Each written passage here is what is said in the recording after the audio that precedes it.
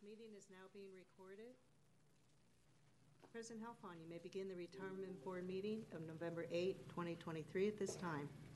Thank you. Madam, would you call the roll, please? Commissioner O'Connor. Present. Commissioner Thomas. Present. President Helfand. Present. And Commissioner Safai is on his way. Go ahead.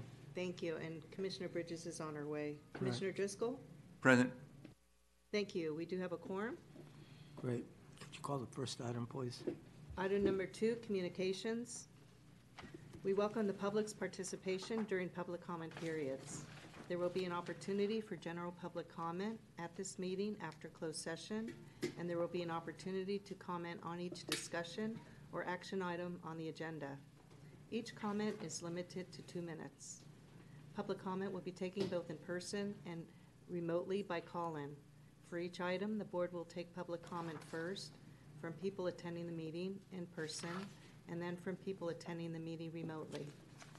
Comments or opportunities to speak during the public comment period are available by phone by calling 415-655-0001, access code 2660-256-8482, then pound and pound again. When connected, you will hear the meeting discussions, but you will be muted and in listening mode only. When your item of interest comes up, press star 3 to be added to the speaker line. Best practices are to call from a quiet location, speak clearly and slowly, and turn down your TV or radio. Please note that city policies, along with federal, state, and local law, prohibit discriminatory or harassing conduct against city employees and others during public meetings and will not be tolerated. Moreover, public comment is permitted only on matters within the jurisdiction of this meeting body. We thank you for joining us. Thank you. Madam Secretary, can you call the next item? Item number 3, closed session, conference with legal counsel, existing litigation. Okay. Before moving into closed session, we will take a vote to invoke the attorney-client privilege to go into the closed session for the pending litigation discussion. Is there a motion? So moved. It's been moved and seconded.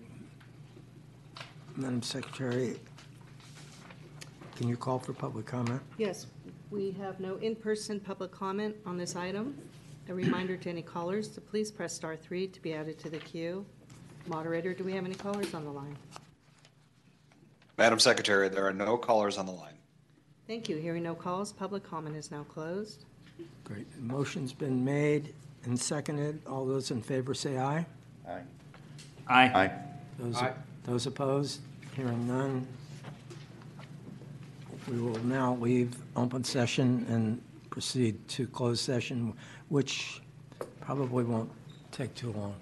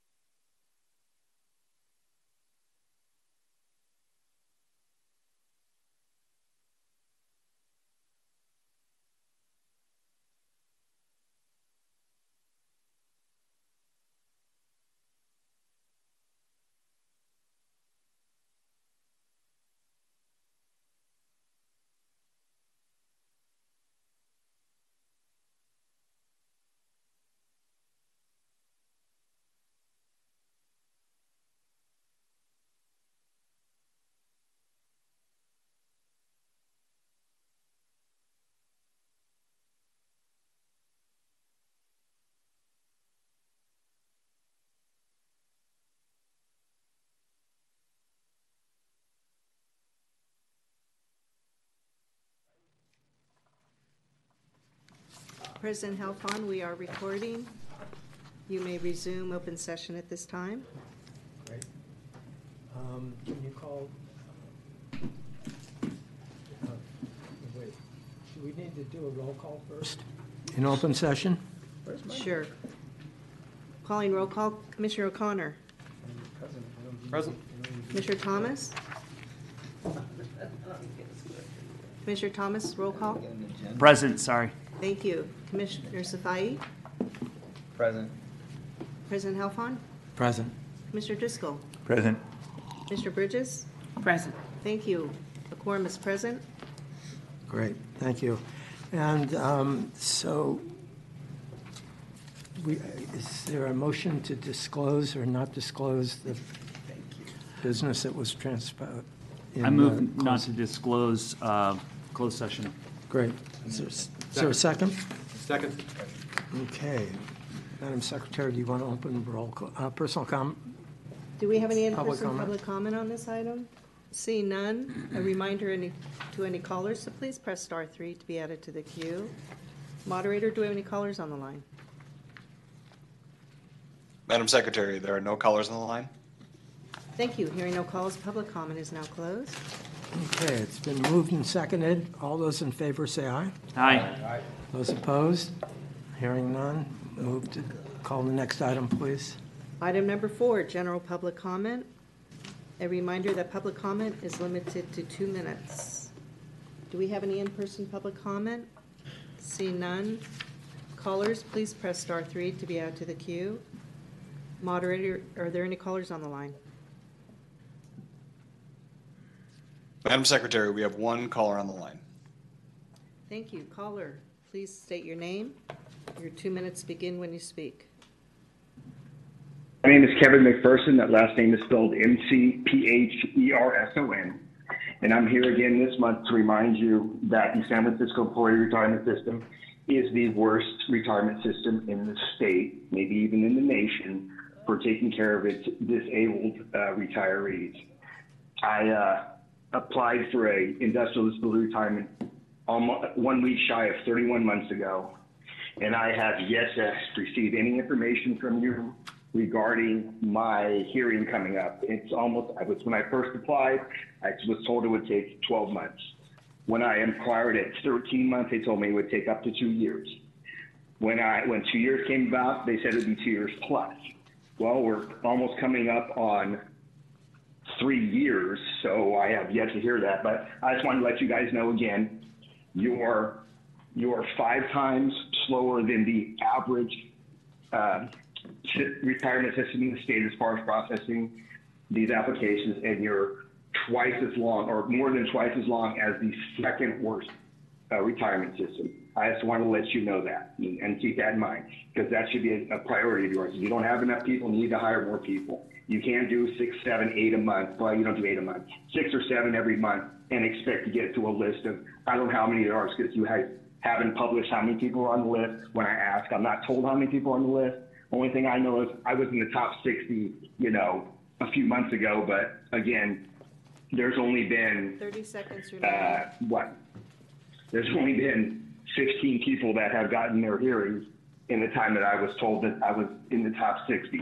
So I could go for 3 years, a little over 3 years. So you need to do something about that for your retirees. Thank you. Thank you for your call. Moderator, do we have any further callers on the line? Madam Secretary, there are no other callers on the line. Thank you. Hearing no calls, public comment is now closed. Madam Secretary, you want to move on to item number 5? Item number 5, action item, approval of the minutes of the October 11, 2023 Retirement Board meeting. Move to approve the minutes. Thank you. Second? Is there a second? Second. Okay. Can you call for public comment, Madam Secretary? We have no in-person public comment on this item. Moderator, are there any callers on the line? Madam Secretary, there are no callers on the line. Thank you. Hearing no calls, public comment is now closed. Okay, it's been moved and seconded. All those in favor, say aye. Aye. Those opposed? Okay. Madam Secretary, do you want to call the next item? Item number 6, action item, consent calendar. Okay. Do you want to, is there a motion to approve the consent calendar? I'm happy to make the motion, but I'd like to briefly state, I went to a training, at the NC training, colleagues, over the last month. It's on this agenda item. And one of the things in it was modules 1 and 2 of the accredited fiduciary training. I highly recommend it to my colleagues. It was one of the best trainings I've ever done. It's very demanding, has a lot of math areas in it, but I just wanted to shout it out as a really good training and thank staff for the recommendation to partake in that. And I'll move to adopt the consent. Great, thank you, and I appreciate the comments, and we should all probably take more advantage of the work that staff does to present the opportunities to go to these conferences. So it's been moved and seconded. All those in favor, say aye. Aye. Those opposed? Yeah. Call the next item, please. Item number 7, action item. This item was continued from October 11, 2023 Retirement Board meeting. Approve amendments. Could we hold off for a quick second? We didn't hear the second. Who gave the second on the last motion? I thought It's been seconded. O'Connor It was- did, but Commissioner O'Connor, did you second the motion? I'll go ahead and second it, sure. oh, Okay, so Thank we you. didn't have a second. Okay. approve amendments to purchase a public service policy.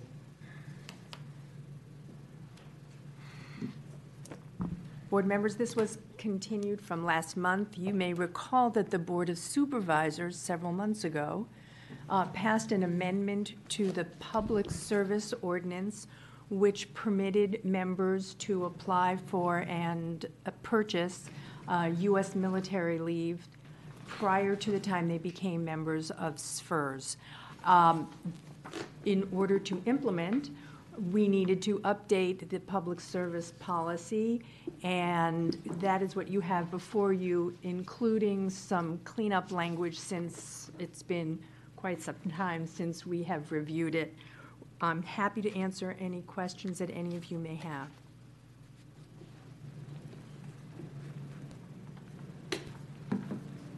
Any questions? Quick question, Ms. Bornak. So with this current language that you're proposing, this will go into effect immediately? Absolutely. Okay, that's most important. If you pass it today, we are ready to post the updated application to purchase policy and an FAQ, and to respond to the many members who have contacted us and expressed an interest in Right, because I purchasing. know you have a backlog in Q&A, that's why I asked the question. We do. Okay, We're ready. thank you, Mr. Chair. Yep. Any further questions, comments? Two comments. One, there has been a lot of phone calls and interest since this was passed by the Board of Supervisors many months ago. I just know that the communications to the members who are going to be very interested in deciding to take advantage of this benefit has been great, because there is more information besides what is written in the policy when it gets down to the simpler level what members can understand and apply and what to execute. The coordination with the CVSO is very valuable to us to make the process go smoother and faster, because verifying you have the service is what takes time. So the fix from the other policy or the current policy is wise and very much shall be much appreciated by the members.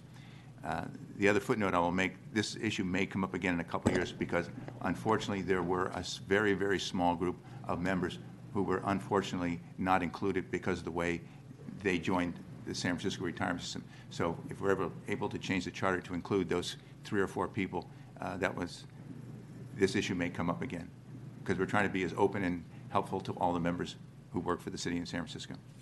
Thank you. Thank you. Commissioner, before you vote, I would like to state for the record, I want to thank the Veterans Services Office for helping us, because to implement this and get it ready to present to the members has been quite a challenge, since we're unfamiliar with the military pension process, and they have been extremely helpful, and they continue to be, and they will be helpful going forward. So I really did want to state on the record how grateful we are for their assistance in helping us to prepare this policy and the implementation FAQs. Thank you. So noted. And if you're pleased and thankful. We are too, in the board. So could we have a motion, please? I move to adopt the policy as amended. Is there a second? Second.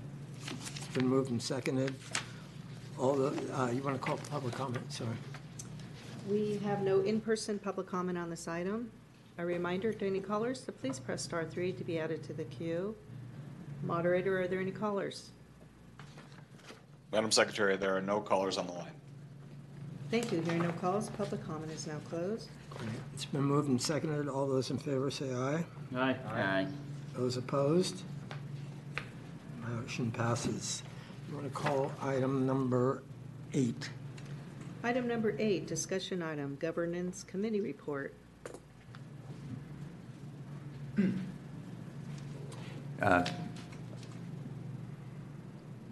Item number 9, which follows, will cover actually most of what was accomplished at the Governance Committee meeting. The other item that's may not be clearly showing up here is that the coordination between board education and staff education was one of the other issues I raised, particularly on the issue of improving our decision process. So that's also will be worked non-stop over the next couple of years. The training schedule goes that far out. But again, we also made one term of reference change and one policy change, which are covered in item number 9. Okay, and since this is a discussion only item, I think, should we just segue into 9? Public We should public comment first. Yeah, we'll ask for public. But is that, everybody approve of that? Doing that? Okay. Let's have public comment on 8, and then we'll go right into 9. Thank you. We have no in-person public comment on this item. Moderator, are there any callers on the line? Madam Secretary, there are no callers on the line. Thank you. Hearing no calls, public comment is now closed. Item number 9, action item, revisions to board policies.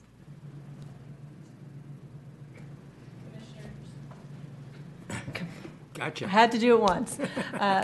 Commissioners, as Commissioner Driscoll noted in the Governance Committee meeting, we reviewed 2 policies which they recommended to bring before the full board for approval.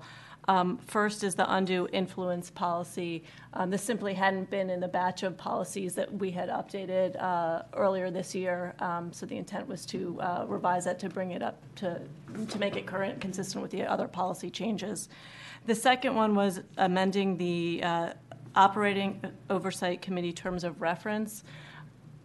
In May of 2021, before I joined, the Operating Oversight Committee had approved changes to their terms of reference to add additional responsibilities, which I think have a lot of merit to review strategic planning, data security, quality assurance project, and IT issues. So they had approved it, but it had not made it before the Governance Committee or the full board. So I'm just merely pulling through what had already been approved by the Operation Oversight Committee. So those are the 2 policies before you, and the red lines are in the materials. I'm happy to answer any questions that you may have.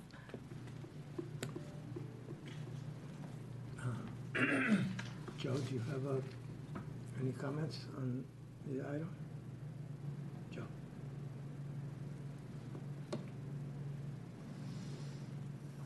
No. Don't think you heard. Joe, do you have any comments on this item? Not on number 9, no. Okay, so that would be not on 8. Okay. Can we have a motion, please? I move adoption of the change to the term of reference and to the undue influence policy. Second. Great. Okay, you want to call public comment, Madam Secretary? Yes, we have no in-person public comment on this item. Moderator, are there any callers on the line? Madam Secretary, there are no callers on the line. Thank you. Hearing no calls, public comment is now closed. Okay. Let's have it's been moved and seconded. All those in favor say aye. Aye.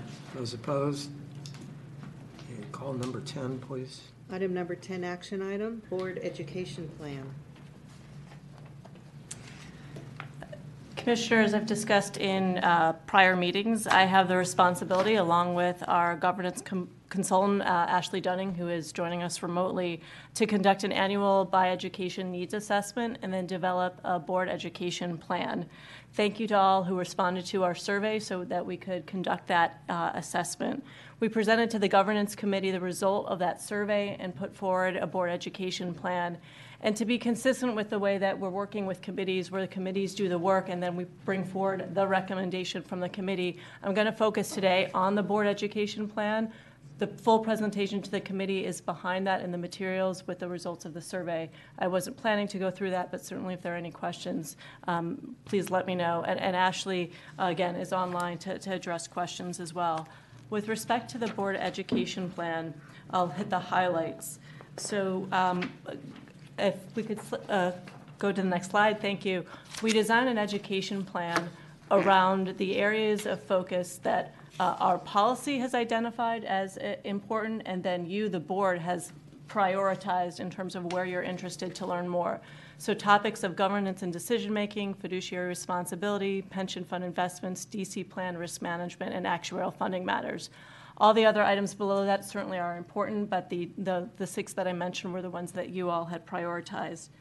So with that in mind and the input on all the questions in our survey, we've developed the board education plan that the governance committee supported. Turning to the next slide, what we propose that to entail would be in 2024, a half-day session, an off-site session where we would cover topics on governance and decision quality, an investment market topic, and fiduciary duties and actuarial funding.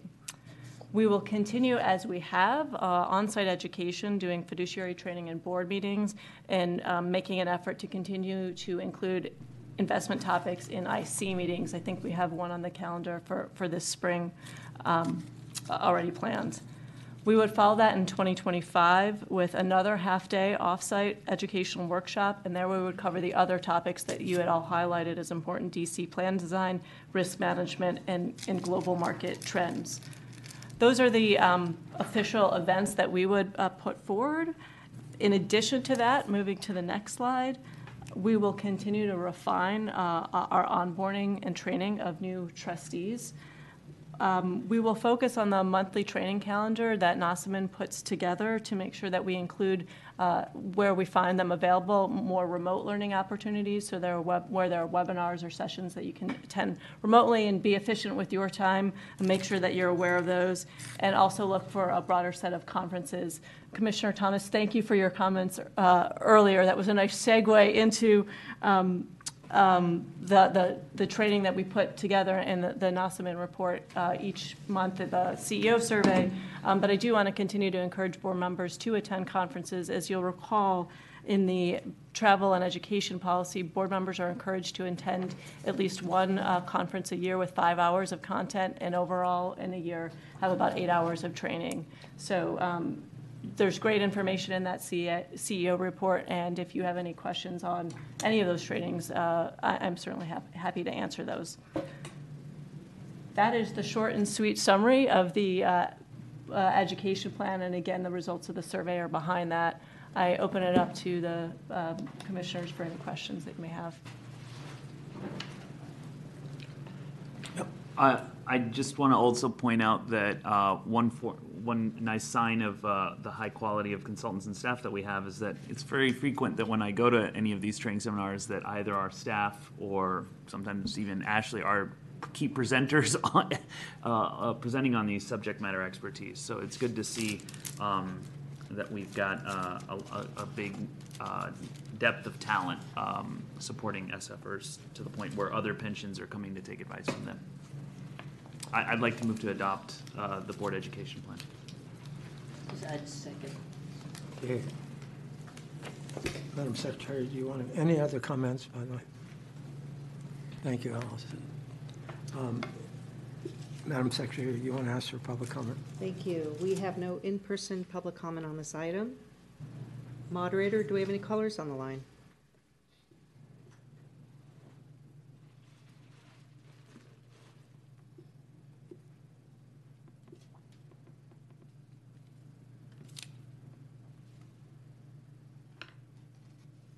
callers. If you have not already done so, please press star 3 to be added to the queue. Moderator, do we have any callers on the line? We have no callers on the line. Public comment is now closed. Thank you. It's been moved and seconded. Those in favor say aye. Aye. Those opposed? Great. Thanks for that work. So, you want to call 11, please? Item number 11, action item, consideration of remote public comment. Okay. I want to say a preamble here. In my due diligence in terms of how to approach this item, I did my own personal due diligence, and I've changed it. And actually, I'll tell you why. I got a number of calls this morning, and which is good. I'm always welcome to calls, and all commissioners should. But Commissioner Safai said something that really resonated with me and changed my position. I wasn't against it. I just, in balancing how our position as the retirement system and how we see the retirement system as an entity with its own balance sheet and the whole thing. I thought this was maybe not the item to fall out of the ranks with the city. However, in talking to a number of commissioners, there seemed to be a preference to stay the course as it is. And I'm now staying the course. I'm going to recommend we stay the course as it is because Commissioner Safai reminded me that our constituency is spread far and wide. They're retirees. And they may be in Europe, they may be in Asia, wherever. And so that one fact made me, and I'm going to, any discussion I might have had with any of you, I'm changing my position. So, Thank you. Yep. Thank you, President Helfand. As somebody that sits on the Board of Supervisors, and we've had this debate quite extensively, unfortunately, we removed remote public comment recently. As a result, a lot of that was triggered by a tremendous amount of hate speech that was coming in an organized fashion from all over the country, and it was not just targeting San Francisco. We are on a volume of public comment that is very different than here. And so we have the mechanism for people to write emails, to show up in person, to visit us, to see us at events, to DM us on social media, post on social media. Like, there are so many ways for people to express themselves and let it be known their positions. This body is very different, and it really struck home to me, and I know I'm one of the people that said, in terms of the arguments of our overall economy, I fundamentally believe returning to the office in a balanced way, respecting people's live, work, life is very important. But for this body, when you see people that have to fly in from Virginia, for example, to just get on the docket to present public comment for an investment that we have there, or in the past, when I've been on this body, individuals have come up that were being laid off from Toys R Us. It doesn't seem fair and equitable given the technology that we have today and the investments that we have all over the world. We should be able to use public comment in this forum. And that's essentially what we said at the board. We weren't saying you have to do remote public comment for every, or stop it for every entity. Our body, as I said, has many mechanisms to present. But for this body, I think it's important that we keep remote public comment. And then, as President Helfand said, a lot of our retirees live all over the world. And that's just the nature of having a $33 billion plus investment fund. I think we got a couple billion more than you. We're 35 now? No, I know. Are we? Yeah. I mean, it just keeps going up. Anyway, you understand the argument. So I want to be clear because I've said things in the past, felt very strongly about it, and we've been able to implement that at the Board of Supervisors. We leave the door open. for changes in the future. But for this body, I think it's important that we have remote public comment. So I will be voting to maintain remote public comment in this setting. Thank you. And thank you, President Helfand, for listening to my position. No, thank you for your comments. I'm sure, is any other comments on this? No, Mr. President, I concur with the sentiment because we do have retirees all over, and they're global. Right. And there's some that really cannot, because of disabilities, cannot come in. So we have to keep that in mind because people are, have different challenges whereby they can't come in to make public comment. So I think it's important that we meet them where they are and provide the services that are needed. I would just like to interject that even if you do end remote public comment, it would still be available to persons with disabilities who apply. Right. And, the reality, in my mind, the reality is this item's going to present itself over the next year or 2 years as we all come back to work, as we all redefine how we're all operating, how we do business and the like. So I think this is the first step. I just want to echo the comments made the last time we discussed this, and also what some of my colleagues have said. I think that the impact on our meetings and progress is minimal, and given the unique role of retirees and as stakeholders in the system that we're discussing, it's very important to provide an opportunity for them to comment in a manner that seems to be working so far. And I also am sympathetic to the discussion that was just had regarding providing remote presentation for certain investments. We need to do that as a function of the type of body we are, and affording commenters the same sort of privilege of remote comments as we do investment presentation or consultants, et cetera, seems reasonable at this time. But to what President Helfand said, this is a dynamic environment. It's something that we're consistently looking at and revisiting. So it's good that we're keeping an eye on it, and I'm happy to hear that that other areas within San Francisco are also updating policies. So I appreciate staff bringing this before us, but I'll likely be voting as well for continuing with current practice. Comment. There is a cost and a value to maintaining as transparent as reasonably possible, as well as an open and democratic meeting process. I know we have high expectations when any of our managers or general partners, when we want to talk to them, we expect them to listen to us. It goes on the other side as well, to engage, to maintain our confidence and support from our members, whom we have a duty to serve. If this is the way with this remote access gives them the confidence to support us as well as listen to what we do and how we make our decisions, then it's a reasonable cost to achieve the value that appears apparent to everyone. Thank you. I want to put in something parenthetical here. This is only one item in the concept of how we're doing our business. And CEO Romano and I have been talking with various stakeholders, various organizations in the city to try and balance how we're working and how they're working. And that involves a good portion of how our constituency comes to see us, where we're located, and the like. So this is just the tip of the iceberg. Stay tuned. Any further comment? If not, do you want to open up for public comment, please? We have no in-person public comment on this item. A reminder to any callers to please press *3 to be added to the queue.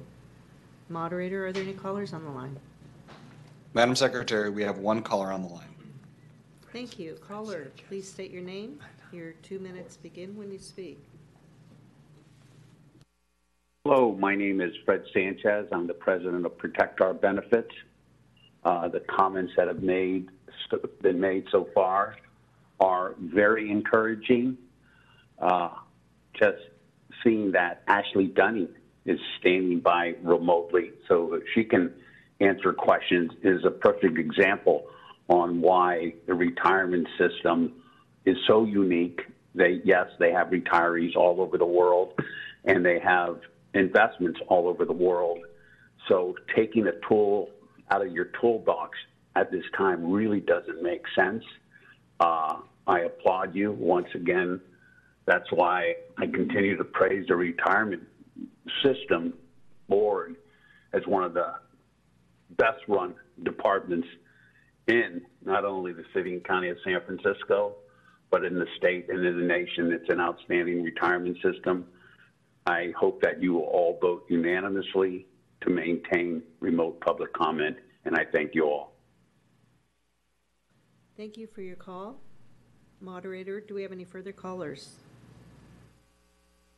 Madam Secretary, there are no further callers on the line. Thank you. Hearing no further callers, public comment is now closed.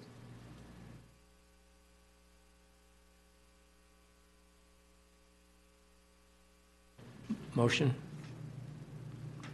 We have a motion to continue as we are today. Mr. President, I move that we continue our current process with remote access for our members and beneficiaries. Second. Okay, we have, I'm sorry, I put public comment in first, but anyhow, it's been moved and seconded. All those in favor say aye. Aye. Actually, sorry, let's do a roll call vote, please. Commissioner O'Connor. Aye. Commissioner Thomas. Aye.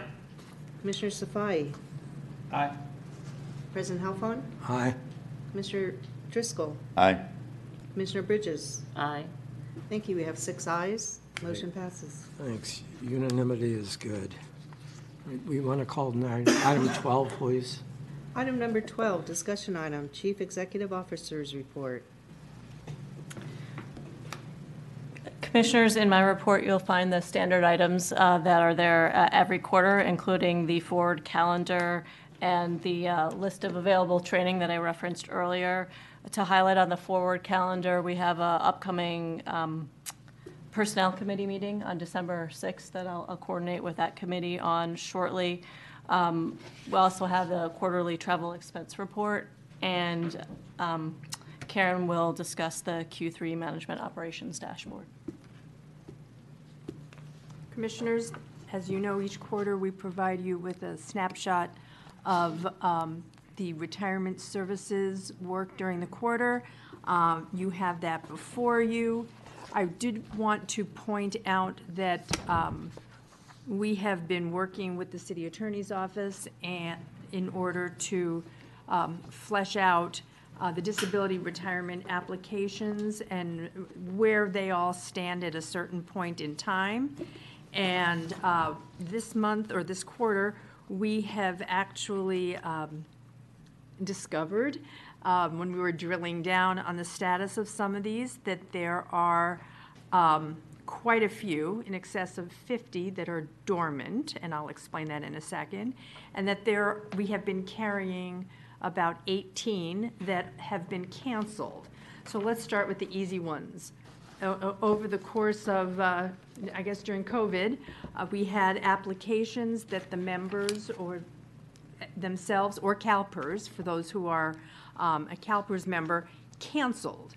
And we did not remove them from our books. So since those are no longer pending, we will remove them at the end of this meeting. We wanted to tell you that, you know, as of right now, we've been carrying them on the books. And so we will have removed those 18. The dormant applications are a little more complicated. Those are cases, and some of you may recall, this project was started before the COVID shutdown, where we were going through cases. We have some that are over 10 years old that nothing has happened, in spite of our trying to find them. And so we were in the process of going through them, and we were going to make recommendations to the board to dismiss some of them without prejudice. And with COVID, and lack of staff, we did not move forward. But we wanted to present to you that we have about 51 of those.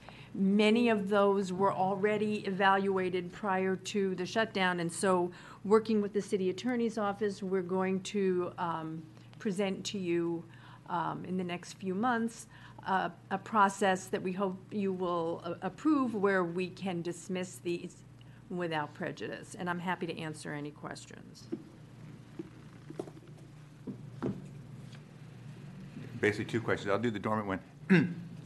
Do you then see that there would be a communications to that applicant that were, about their case, we're going to close it or just file it or something like that?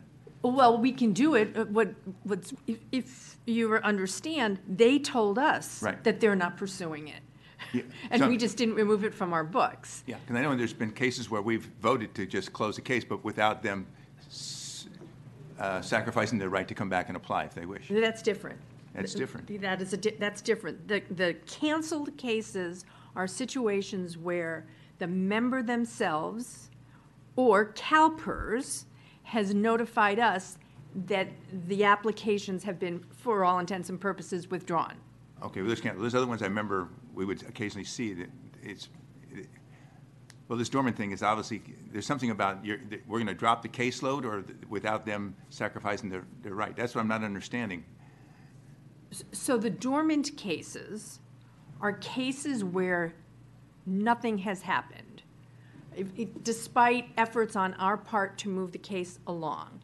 We're working with the city attorney's office. We're kind of reviewing what Mr. McGuire and Ms. Millam worked on before the shutdown, and we will come up with a process that we will present to you where we will request that these cases that have not been moved will be dismissed without prejudice, and absolutely there will be a notification to the last known address for Yeah. the member. In some of these cases, these people are gone.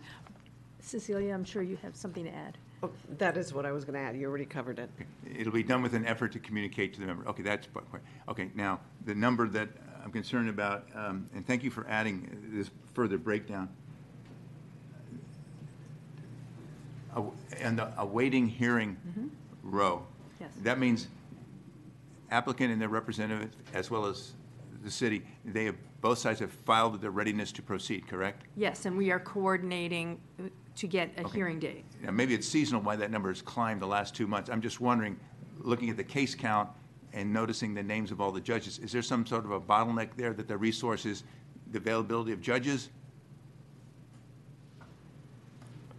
I can't speak to the last couple of months. I can say, and again, you can chime in, there are occasions when the hearing officers are, their resources are directed to what is considered something more urgent. And so for some months, they are focused on that, and so we have fewer hearings. But do you have an answer for current? Oh, yeah, I was just going to say that at present, I think we have the right number of hearing officers and hearing slots.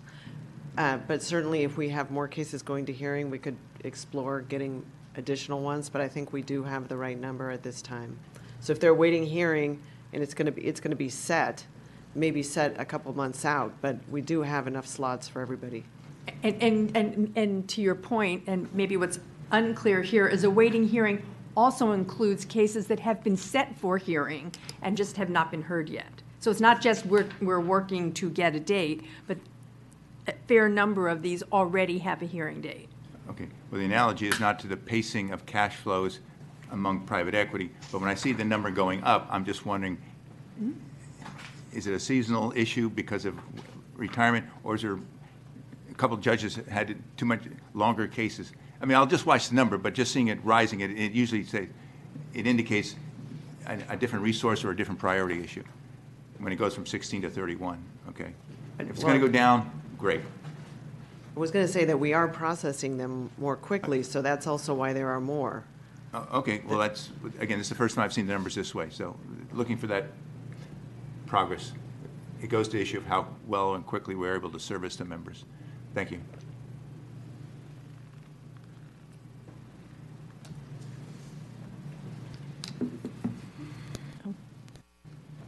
That was all I had for the CEO Great. report. Any questions? Comments? This is a discussion item, and so let's just do public comment, please. Thank you. We have no in-person public comment on this item. Moderator, do we have any callers on the line? Madam Secretary, there are no callers on the line. Thank you. Hearing no calls, public comment is now closed. Great. So do you want to call item 13? Yes, item number 13, discussion item, Deferred Compensation Committee report. Well, thank you, Mr. Chair. Yes. And thank you, Madam Secretary. Can you please Deferred turn com- on your mic? It is on. Isn't that? Oh, okay. Thank you, Mr. Chair and Madam Secretary. The Deferred Compensation Committee met on October 4th. And you have the report in front of you. Out of that meeting, we are forwarding to the board 2 items recommending 2 items for you to vote on and approve. Those 2 items will have a subsequent discussion in the next few items by Ms. Chuy Justin, and Callan will present you the full presentation, but the 2 items that we're forwarding to you is to approve the Vanguard Cash Reserves Money Market Fund as an underlying investment for the SFDCP target date funds. And the second item that we're forwarding to the board for approval is to move the Fidelity Low Price Stock Fund, Northern Trust S&P 500 Index, and Northern Trust MSCI EFA Index Fund into the low-cost CIT vehicles. So you are receiving those today as full recommendations henceforth.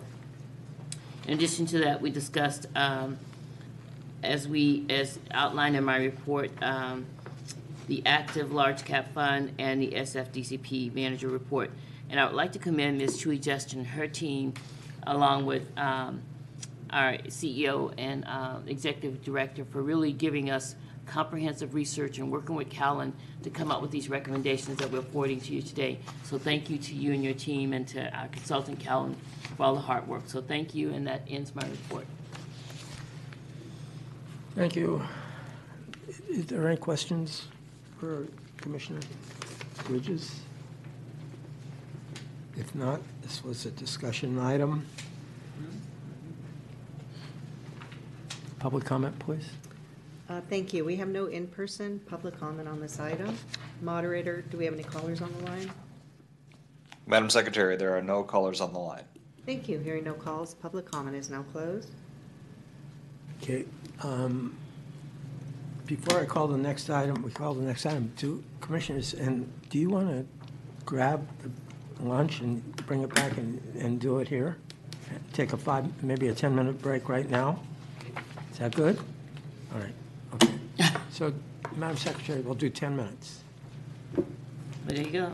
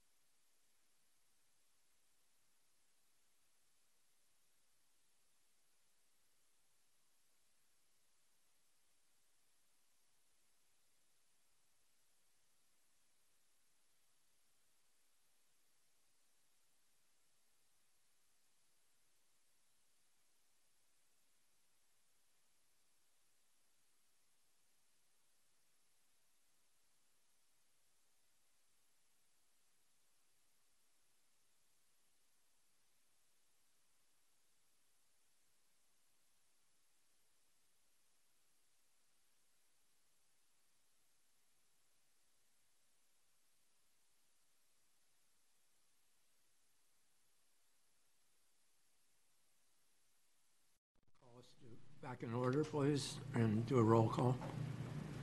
This meeting is resuming. Roll call, Commissioner O'Connor.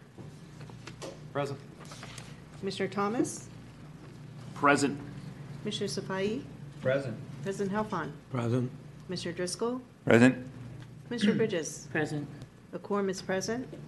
Great, and I will, I guess not apologize, but we are to make it a practice efficiency to eat while we're, if that's not, and what we should do is what the supervisors do. Do you still have your little bullpen where you go sit out and if you eat? Well, anyway.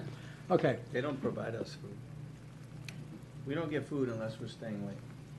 So can we call the next item, please? Yes, item number 14, action item, SFDCP TDF Money Market Fund recommendation. Thank you, Chair Bridges, and thank you very much for those kind words earlier. Commissioners, feel free to eat. I do not want to stand in the way of you in lunch, so I'm happy to go over these items today. As you recall, we transitioned to T. Rowe Price's management of our SFDCP target date funds and are happy to report that the final tranche has been completed and so that the glide path is officially in its design and targeted state. We also hired TRP to perform tactical asset allocation as part of the mandate to take advantage of the market opportunities as they present themselves. So as part of that, TRP will need a cash bucket to make these asset allocation changes for optimization. And they've worked with Callan in choosing a mutual fund for the dry powder needed for those adjustments.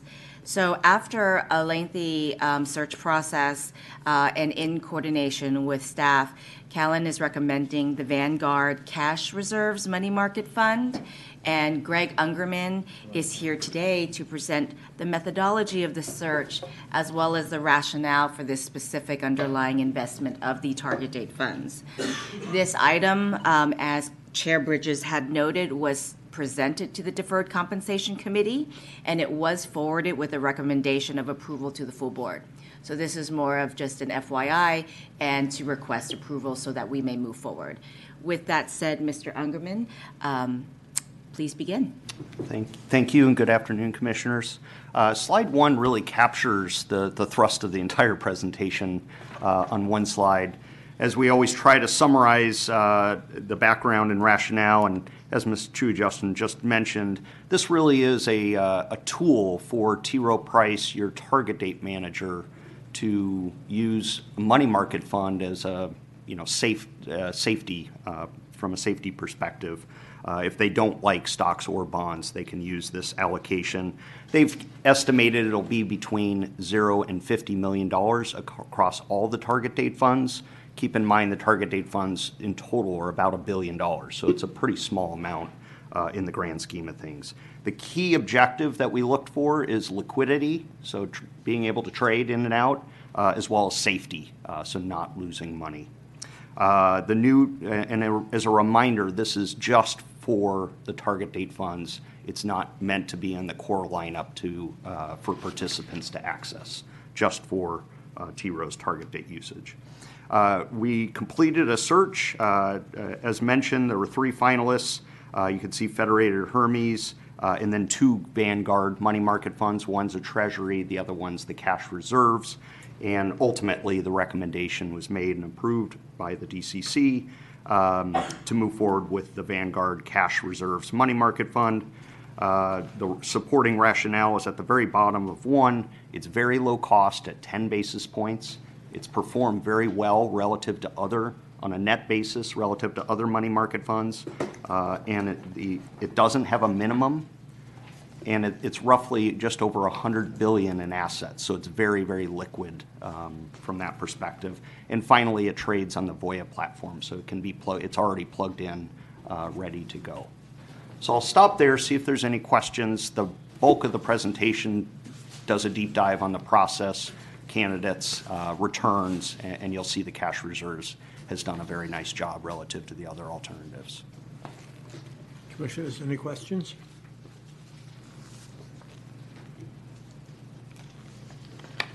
Joe, anything? Any questions? No, I think the committee has other plans for the future as well as this. Okay. That's the item, yes, and so we are requesting approval. I'm sorry. Mr. President, I move that we adopt staff's recommendation to approve Vanguard Cash Reserves and Money Market Fund as the underlying investment for the SFGCP target date funds. Second. Okay, it's been moved and seconded. We don't have public comment, please? We have no in-person public comment on this item. A reminder to any callers to please press *3 to be added to the queue. Moderator, do we have any callers on the line? Madam Secretary, there are no callers on the line. Thank you. Hearing no calls, public comment is now closed. Okay, it's been moved and seconded. All those in favor say aye. Aye. Those opposed? Motion carries. Are you going to take off, Joe? Yeah, Lou. All right, Yeah, okay. I'm going to take off. Thank you. Thank There's you one for, more action. good to see you. There's one more action item. Madam Secretary, do you want to call the next item? Yes, item number 15, action item, investment fee benchmarking analysis.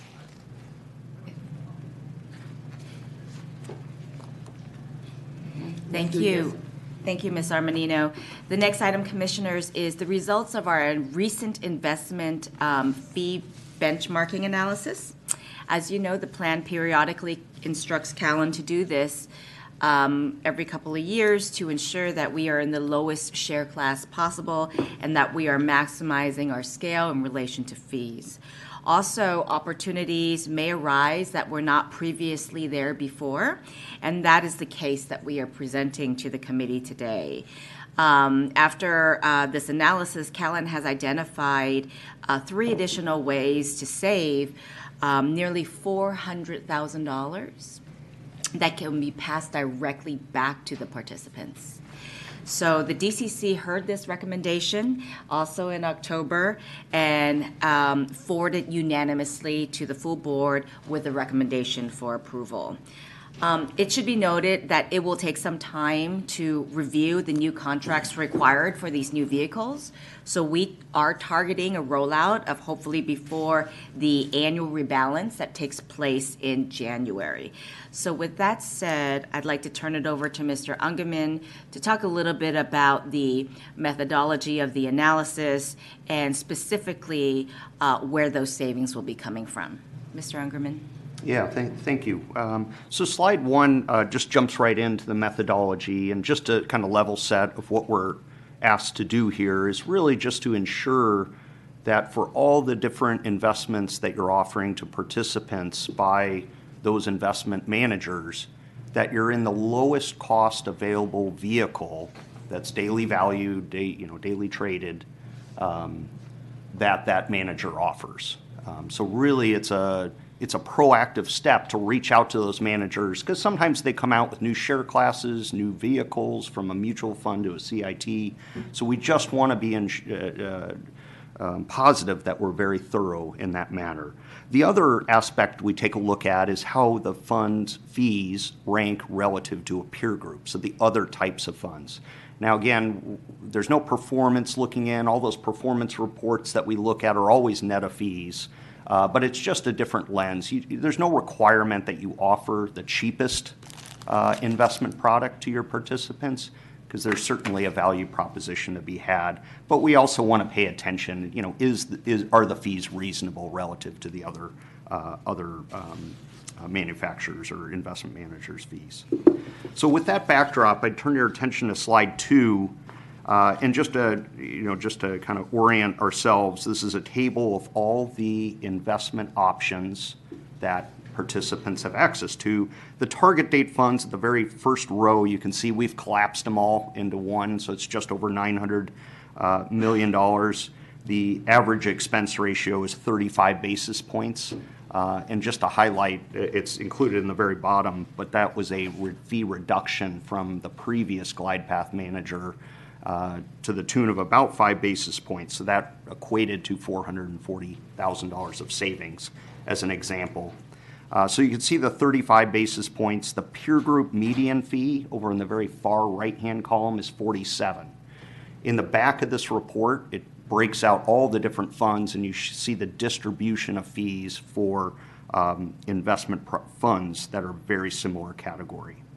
So as you move, when you look at the net of fee column right next to the peer group median fee, you can see, in fact, they're all cheaper than the median peer group fee. I highlighted there's one in blue, which is the core bond fund. This is one example, and Baird is the underlying mutual fund. There is 5 basis points of revenue share.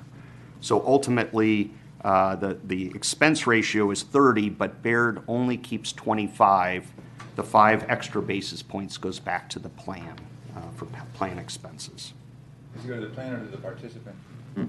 We're working with Voya to explore sending that back to the participant. At this stage, it just stays with the plan. Thank you.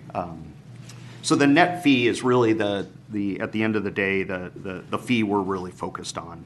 And again, you can see a very strong comparison to the peer group. I'll turn your attention, and then lastly, so there's no outliers, and I already documented the fee decrease from the target date, switch in target date managers. I was going to skip over the detail on the subsequent slide and move to the punchline on slide 4. We did identify 3 funds in the plan that have an identical vehicle that's just a little lower cost. So the investment strategy, investment team are identical. It's just a new access to the plan for a lower fee option. The Fidelity low price, you'll see the current assets. This is a mutual fund. The net fee is 74 basis points. There's a CIT available now at 48 basis points. So you can see we've done the math, and this is an annualized savings. That's going to change over time of roughly $328,000. The 2 other funds are both index funds by Northern Trust. And again, you could see much smaller fee savings, but nonetheless a fee decrease for participants. So the bottom line is those 3 funds are documented on the very bottom of page 4, and we don't see any reason to not move forward with these lower share classes of the same exact investment fund. I just want to make one comment. Obviously, monitoring fees is a duty to the participants. That's one. 2, it is one of the most common lawsuits items that come up all the time. The sponsors were not paying attention to the fees. The thing about it is wonderful to try and pursue the lowest range of fees, but if a manager has below the median fees, that sounds good. But if their performance is also below the median, that's not good. So it's a dual act of watching this balance about the fees and performance, the P performance, because it's the net of that is what goes to participants. So we do look at both numbers, not just simply the best possible low fee. Thank you. Good point. And I had one other, just from a documentation standpoint on page 5, just to round out. These are the component funds that T-Row uses in the target date funds that don't have participant direct access. Just note there's 2 that do have revenue share. Again, on a net basis, this is cheaper than the other vehicles that they offer without revenue share. So it's a little bit more of a housekeeping item. But that evaluation certainly is always important and something we keep fresh. So I'll stop there and see if there's any questions. Otherwise, we would move forward with recommending the 3 share class changes. Any questions? Comments, commissioners? No questions. Mr. President, I move that we adopt staff's recommendation to move Fidelity low-cost stock fund, Northern Trust, and S&P Index and Northern Trust MSCI EFA Index into the low-cost CIT vehicles. Second. Madam Secretary, public comment? We have no in-person public comment on this item. A reminder to any callers to please press *3 to be added to the queue. Moderator, do we have any callers on the line? Madam Secretary, there are no callers on the line. Thank you. Hearing no calls, public comment is now closed. Okay, before I ask the question, I'd like to extend thanks to Commissioner Bridges for the work that DC does, and Diane and your group. Thank you. Thank you. And any committee that comes up with $400,000 of creative funds is a hero or a heroine. Okay, it's been moved and seconded. All those in favor? Aye. Those opposed? Motion passes. Okay, so we are now on 17. 16. 16, sorry. Item number 16, discussion item, San Francisco Deferred Compensation Plan, Quarterly Plan Review. Thank you, Ms. Armanino. Commissioners, this is my last item today for you as part of the DC calendar. This is the quarterly report. As you know, I give you a monthly report. The quarterly report is designed to be more comprehensive in nature. So you can see sort of the business more holistically, and it covers the 4 pillars of investment and marketing and operations and the record keeper. So just a brief update here on the investments. You've already heard that the target fund glide path allocations have reached their targeted amounts. Those targeted amounts can be found in the memo that I've attached here. I also wanted to reiterate the stable value crediting rate. As you may have recalled, last month I did mention to you that the crediting rate of 2.9% does remain the same for the quarter. So it remained the same from Q3 into Q4. It is guaranteed through the end of the year and will be reset in Q1 of 2024. The reason why there was no change was because despite the increase in yields of the underlying fixed income, there was a decrease in the market-to-book ratio. So one offsets the other. If there are more questions on stable value, Greg Ungerman can discuss those, and I'd like to give the board an opportunity to ask any questions before moving to the next pillar. Any questions? No. Okay. All right, excellent, thank you. And so I'm going to just, I was going to skip around so that we can talk about the retirement FOMO thing last. So if we move on to the operations pillar, I wanted to share with the committee that the IRS has finally announced. We've been waiting for them. Generally, they make the announcement in October, and they waited until November 1st, but they have announced a modest $500 increase in contribution limits for 2024. It's important to know that there was no increase for the catch-up contribution amount, which is those who are age 50 and over. They get to contribute an additional $7,500 on top of the annual contribution amount. So there was no change there. As you can see in the memo before you on page 8, you will see the contribution limits from 2023 and to 2024. So for those who are under age 50, the maximum is now $23,000. For those who are age 50 and up, the maximum is now $30,500. And for those who are eligible for a special contribution, which is for those who are within 3 years of their normal retirement age, you can contribute up to twice the annual limit, which is now $46,000. So this information will be communicated, obviously, to our participants, and we also work very closely with the city departments to make sure they get that information out as well to their respective employees. So we generally see a bit of an uptake in January as a result of this. In addition to the contribution increase, I wanted to share a update with the board as a result of the recent passing of Secure 2.0. So one of the provisions within Secure 2.0 basically no longer required minimum distributions for those who are subject to them, those who are age 73 and above. Now, in the past, if you had a Roth IRA, which is very different from an employer-sponsored plan, Roth IRAs were not subject to RMDs, but employer-sponsored plans like the SFDCP were.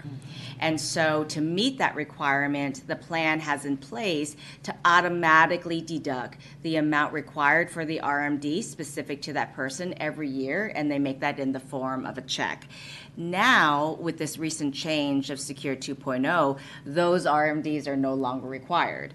So for those retirees who really don't need that additional income or prefer to keep it invested for capital preservation or for legacy, they now have the option to not take those distributions.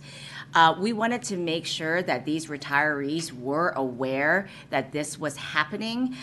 So in the instance that they did not want to take RMDs in 2024, they would have to convert their account to a Roth account prior to the end of the year, so they do not have to take RMDs in 2024.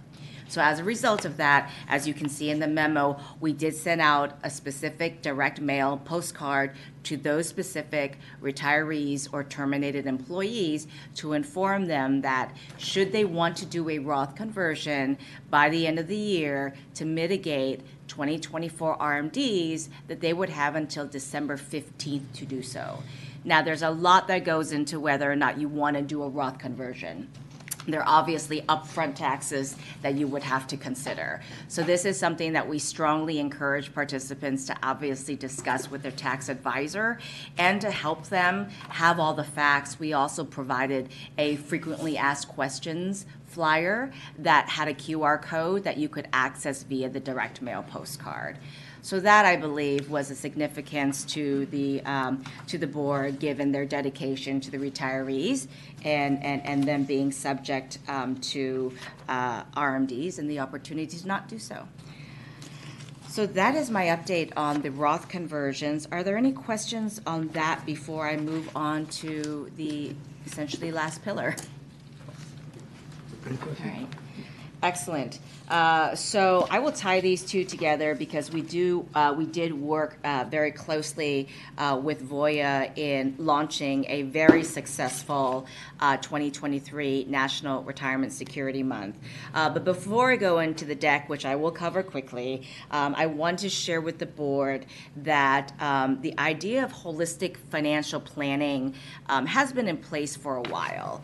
I remember even when I was at Schwab, we were trying to figure out ways to connect the system so that participants could see, let's just say, their Chase Bank account, after they logged into their Schwab account. Or you have things like Mint that aggregates all your external accounts so you have a one single view. It seems like Voya is also now hopping on that bandwagon. And so now through the Voya website, they are launching what they're calling a dashboard, where in this way you can now connect an outside account so that you can actually see all your dollars, and therefore you may be able to make some changes to your asset allocation, knowing where you have money elsewhere. So this is all part of the holistic planning, financial planning goal, and that is something that they are launching out in mid-December. If the committee would like more information on that, I believe I had included a Voya dashboard as well in the materials that you are welcome to go through. And the last thing that I have for the committee, and thank you so much for your patience, is what Ms. Armanino has put on the screen. It is basically our results. The last time I spoke to you, I was telling you about the kickoff of the campaign, and I'm happy to share with you some preliminary results and share off the top of my head actually how it compares to last year and how we've improved. So, Ms. Armanino, if you could actually forward to slide 5. Next. Keep going. Here. This is great. Thank you so much. So this is basically capturing, how many people have accessed our site, and it actually shows you as well what the topics people are interested in. So obviously our retirement FOMO live presentation received the most clicks. That seemed to be really popular. Again, FOMO stands for fear of missing out. That kind of theme really seemed to resonate well this year. So we're looking to see if we can continue with more sort of on-topic, catchy phrases to sort of instill people to take action. The number that you see here for the number of page views, you see about 1,500 or 1,600 in total. Last year for 2022, we had about 1,200. So that's a nice little bump there that we've got. We move on to 2 more pages. We'll go to the email results. Thank you. This here, Commissioners, is what I'm particularly proud of, and you should be too, of how engaged our participants are. And what happens when you partner with other city departments to get the word out. So what I'd like to draw your attention to is you have the email column, the delivered column, and then you have the open column. That's basically when we track people who take the time to open an email. And what you can see is you can see the number of people who've opened it. For the cybersecurity email that was sent on 10/10, we had an almost 71% open rate. That's unheard of. People would kill for these types of open rates. And so we were really, well, first of all, cybersecurity is very important.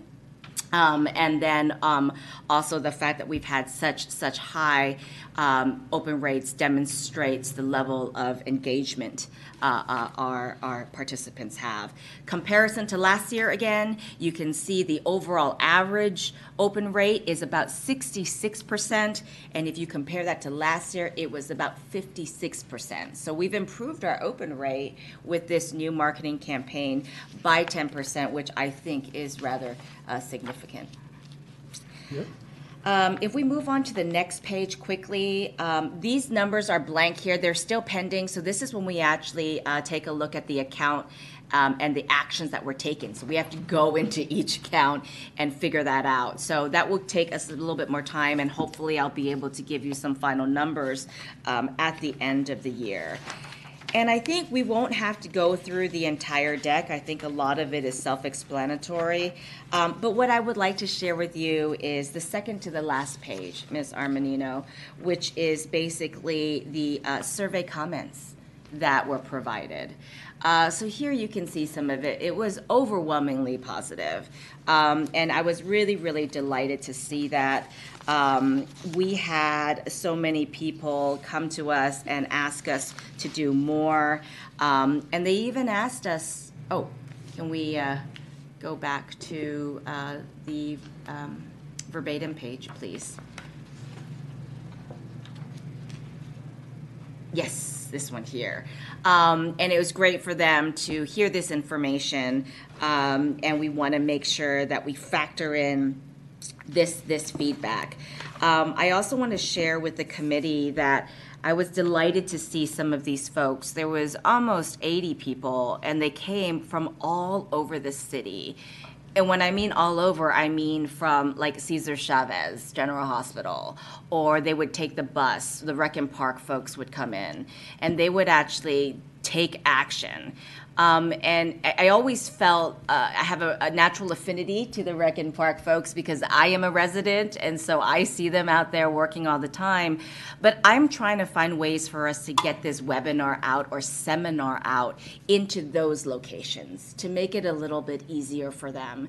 As you know, they are going on their own time from 12 to 1, and they're choosing to spend it with us. So that was one thing that we really wanted to take away. And then finally, the last thing is, as part of our NRSM campaign, we had a webinar that was basically about caregiving. The sandwich generation of those who are taking care of their elderly and also taking care of their children, and also what options are available for those who have folks with special needs in their family. So that was a very popular topic, and Commissioner Driscoll had suggested us to pull together something that was on demand so that folks could watch that webinar without having to come to the seminar, and that is basically conducted through the Voya Cares Group. So happy to announce that we are working on that and working on the script, and there seems to be a genuine interest in that from the team. So I will report back when it is complete. The virtual aspect of it is expanding in terms of desire to have more? Or? Yes. Okay, so is the actual presentation shortcutted or hampered in our existing location of doing business? No, no. I would say that as we are preparing to pull together a webinar that can be accessed on demand, we will want to provide the full experience as if somebody had also attended the webinar. Okay, thanks. When you say access on demand, means they can watch it anytime? Correct? Yeah. Okay, because you have some that are not access on demand, but they're a set time, correct? That's correct, Okay, Commissioner because here's a Driscoll. suggestion you asked a moment ago. Not every department, for example, SF General might be the one place it couldn't be done, but certain of the departments have locations where they have conference rooms and they may have screens where they could pull up their webinar off the computer if people want to sit there during lunchtime. That's right. And maybe you've already tried to contact the department heads to let them know that. And some departments are more agreeable to our presence than others. Yes, they are. Whether the department head should be the first one to attend the meeting, but that's, you're on it. Thank you, Diane. But I'll chime in on it. It's a great tool because if you're trying to get people back to the office, and that tends to be more universal now than it was, having that in the office, if they have facilities, I mean, I'm doing that, and, you know, having a lunch or whatever, or just having the interaction with their fellow colleagues is a real positive in terms of how we do business. Yeah. So, you know, and when you're going in with good numbers that you've got, and good services, and good swag bags, and all that stuff, I'm using it. But anyhow, I think it's a great thing to expand upon. Thank you. That concludes my presentation. Commissioners, any comments, questions? I'll bring it up here then. At the one of the live sessions at the library, the presenter at one point, and I apologize for not calling him right away, but he then said the participants' goal should be a 12% savings rate. And I was, well, I'm just wondering whether or not we should be endorsing that or talk to him about why did you say that, considering our members, most are contributing Social Security plus our contribution rates are up at the 10 level. Well, that, he said it, I'm not trying to get out of context, but it's a very high number to give members as a goal. If they can do it, great, but he almost put it out there, this is what you need to do, and I don't think we ever stated what the replacement goal is. But I don't know if you can follow up with them, but it was a great session. People are very happy, and the reviews sort of show that. But that's one thing he said, and obviously I left the room before it was all over, but we should try to follow up on that one. You know, I just want to, yes, you're right. I think the 12 to 13% seems to be the general rule of thumb. And I don't know if Greg, can you touch on that a little bit? I agree, obviously, with the sensitivities of 27% of our salaries already being gone before we even talk about DCP. But Greg, can you talk a little bit more about that percentage? And Yeah, I believe that. I can't speak for him. I wasn't there, but that does sound like an industry kind of It is. goalpost, and it's a bit more aspirational because you can't get time back, so you want them to push as Perhaps high you as can fill possible. up with Mr. Bastian and his manager who said it.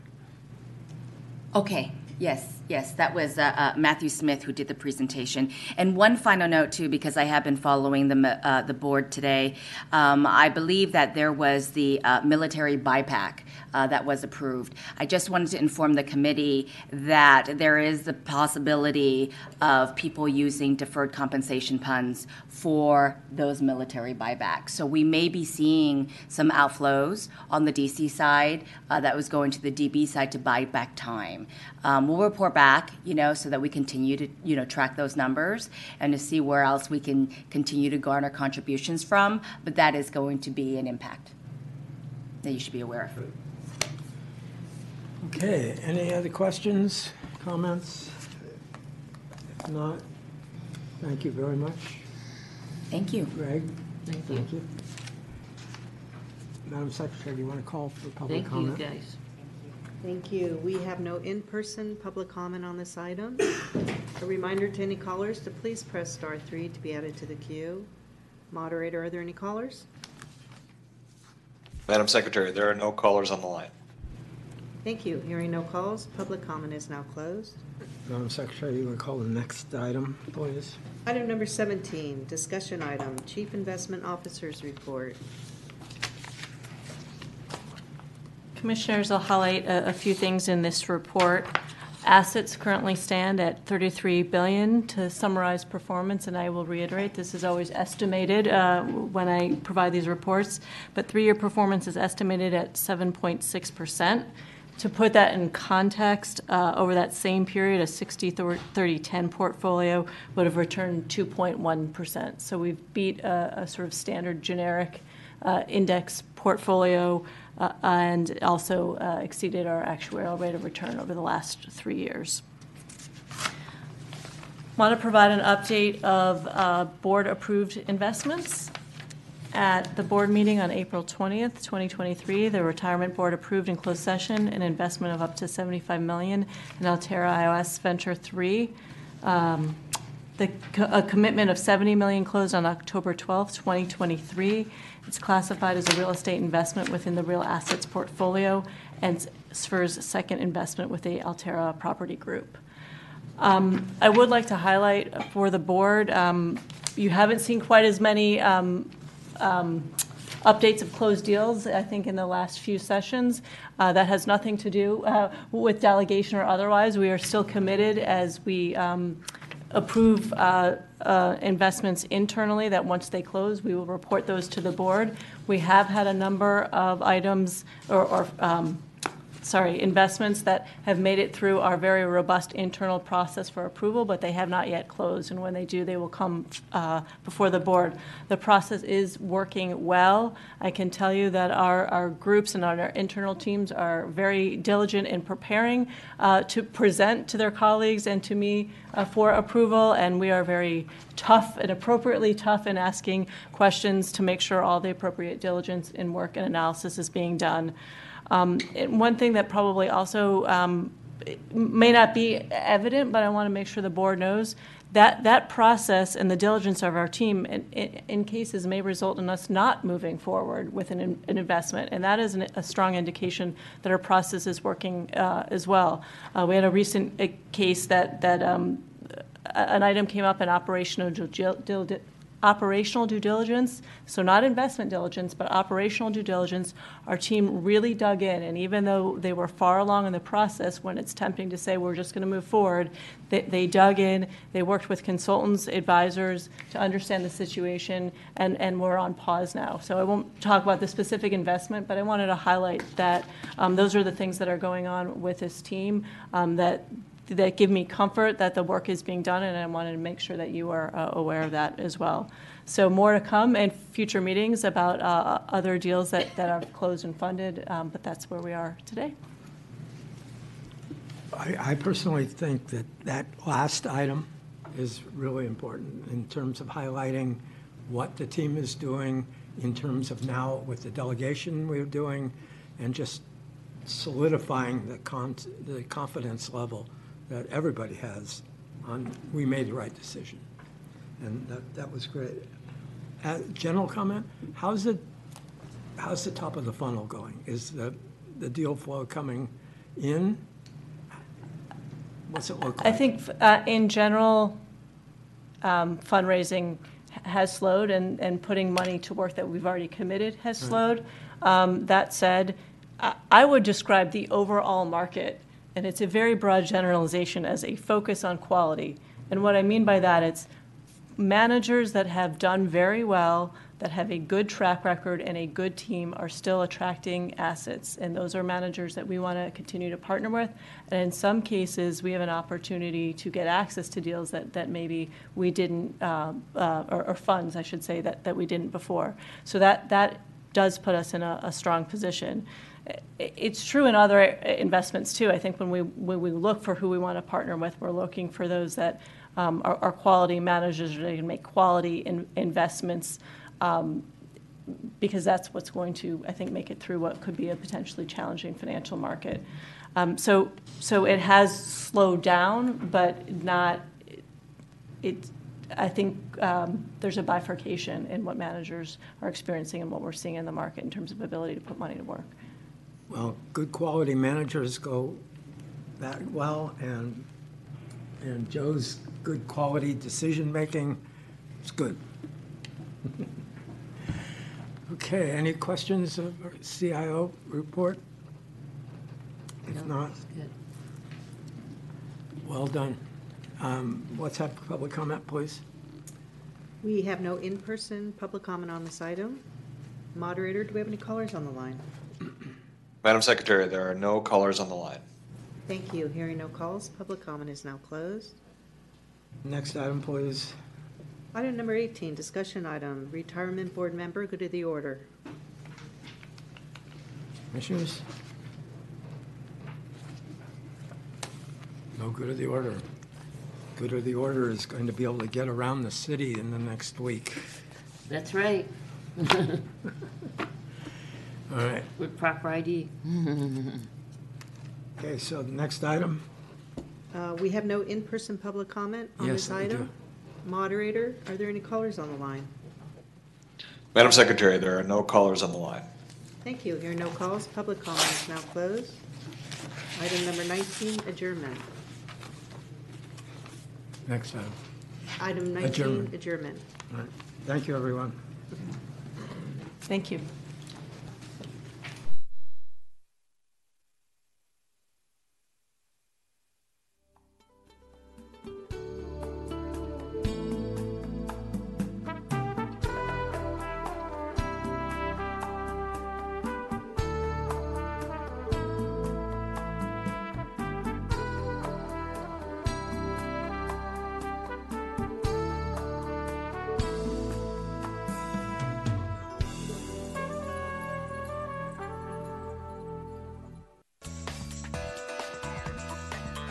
SF Gov TV.